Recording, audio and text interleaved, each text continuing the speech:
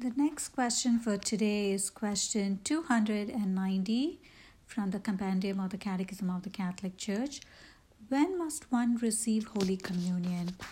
The Church recommends that the faithful, if they have the required dispositions, receive Holy Communion whenever they participate at Holy Mass.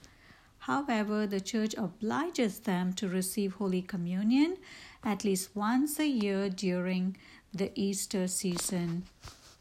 My reflection for this question will be at the end of the next question, 291.